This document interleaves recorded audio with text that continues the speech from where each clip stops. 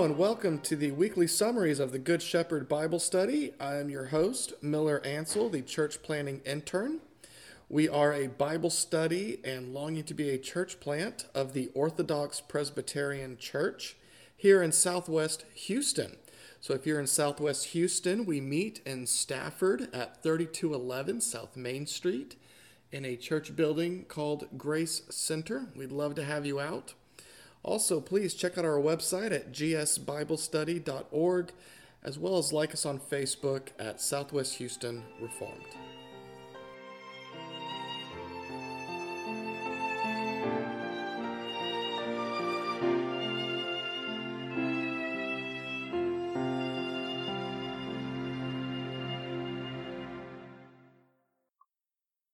Here's the 13th and final installment of our Sermon on the Mount series, finishing up here, Matthew 7:13 through 29. We know a lot of sermons today, and really since revival times, the 19th century, have called for decisions. Of course, that's not all that sermons do. Sermons teach and rebuke and train in righteousness and so on. And Jesus does these things on the Sermon on the Mount. But he also does call for a decision to be made. There's a choice to be made. Does the sermon make a difference in our lives? Or if Jesus were preaching at our church, we would just walk out, shake his hand, and say, "Thank you, Pastor, for the sermon," and then forget all about it. So he calls for a decision to be made. We see that in verses 13 and 14 here in our relationship to fellow pilgrims, where Christ says, "Enter by the narrow gate, for the gate is wide and the way is easy that leads to destruction, and those who enter by it are many. For the gate is narrow and the way is hard that leads to life, and those who find it are few." So there's a choice to be made here. Which gate will it be? Which road? Who will be your companions? And what will be your destination? The broad road can be very tempting. Once you enter the narrow road, there's trial, there's tribulation. So the broad road looks kind of nice. But remember your destination. The narrow road has its destination, life. And that's what we strive for, is that eternal life rather than death. We could say that the road is narrow. There's no room for your pride. There's no room for arrogance, your works. So the narrow road calls us to be meek and humble, as Christ has already called us to be. The narrow road is not popular. Few find it. You say, what about my self-esteem? There's no room for self-esteem. There is room for God-esteem only on the narrow road. But it's not all bad on the narrow road. It's really the kingdom of God, which is incredible, with our perfect King. And life that we experience on the narrow road is full of excitement for sure. It may not look great from the outside, but inside on the narrow road, knowing that you have Christ as your hope and that you're going towards life is incredibly helpful on this path. In 15 through 20, we have our relationship to false prophets. Christ says, "Beware of false prophets who come to you in sheep's clothing, but inwardly are ravenous wolves. You will recognize them by their fruits. Are grapes gathered from thorn bushes, or figs from thistles? So every healthy tree bears good fruit, but the diseased tree bears bad fruit. A healthy tree cannot bear bad fruit, nor can a diseased tree bear good fruit. Every tree that does not bear good fruit is cut down and thrown into the fire. Thus you will recognize them by their fruits." So beware of the false prophets. As a reminder, prophets in general, they're not just simply foretellers. They are forthtellers. They are men who receive a word from the Lord that they are to give to God's people, versus a false prophet who twists God's word or contradicts it. Well, how do we recognize a false prophet? 3 ways. First, by his attitude toward the people of God.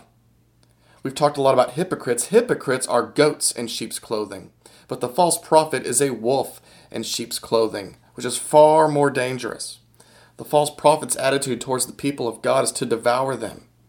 He's not willing to lay down his life for the sheep, but he is a wolf that feeds upon them. And of course, at Good Shepherd Bible study or Good Shepherd worship services, as we're going into worship, What does the good shepherd do? He keeps the wolves away. So beware of false prophets. You recognize them by their attitude towards the people of God. Secondly, by the fruit of their teaching. They might disguise themselves in sheep attire, but like a tree, they cannot stay disguised for long. No matter how much you tell me that apple tree is actually a lemon tree, when I examine the fruit, I know that's not true. And you examine the fruit of these false teachers, you examine their character, you examine their teaching, and you examine the lives of their followers. What is their fruit? Is it piety, humility, charity, holiness, and love? Or is it pride, worldliness, contentiousness? Are they unjust and uncharitable? So we recognize these false teachers by the fruit of their teaching, and thirdly, by their priorities. It seems from Christ's words in the next section, 21 and 23, that some false prophets have gifts, or at least appear to have gifts, similar to Balaam and Saul in the Old Testament, but they substitute these gifts for grace. And so they are very deceptive. They appear to have spiritual gifts when they really are faking it and have none. So what's the best safeguard against false teaching? If you don't want to fall prey to these false teachers, it's Scripture. Study the Scriptures. Read your Bible. It's the greatest way to guard against these wolves in sheep's clothing. Also, it's great to have a confession. The Westminster Confession of Faith is an incredible guide also, as it is a summary of the Word of God, not on par with it. Of course, we call it a secondary standard because it's underneath the Word of God. But those two together, the Scriptures and the Westminster Confession, will guard you against the false teaching of these wolves. Next, in 21 through 29, we see our relationship to our Lord. And here Christ says, "Not everyone who says to me, 'Lord, Lord,' will enter the kingdom of heaven, but the one who does the will of my Father who is in heaven. On that day many will say to me, 'Lord, Lord, did we not prophesy in your name, and cast out demons in your name, and do many mighty works in your name?' And then I will declare to them, 'I never knew you. Depart from me, you workers of lawlessness.' Everyone then who hears these words of mine and does them will be like a wise man who built his house on the rock. And the rain fell, and the floods came, and the winds blew and beat on that house. But it did not fall, because it had been founded on the rock. And everyone who hears these words of mine and does not do them will be like a foolish man who built his house on the sand, and the rain fell, and the floods came, and the winds blew and beat against the house, and it fell, and great was the fall of it." When Jesus finished these sayings, the crowds were astonished at his teaching, for he was teaching them as one who had authority, and not as their scribes.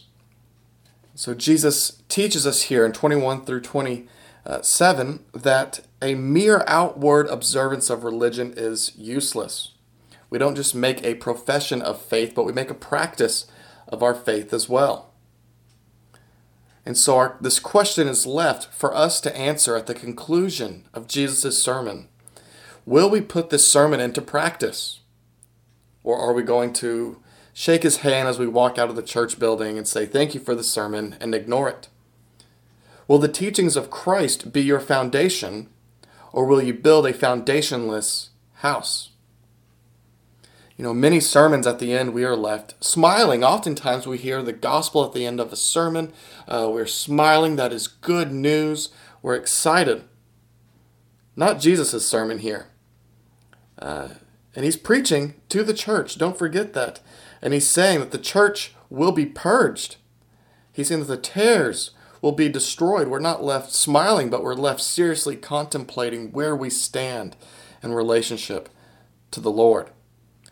So the Sermon on the Mount finishes with that question, where do you stand?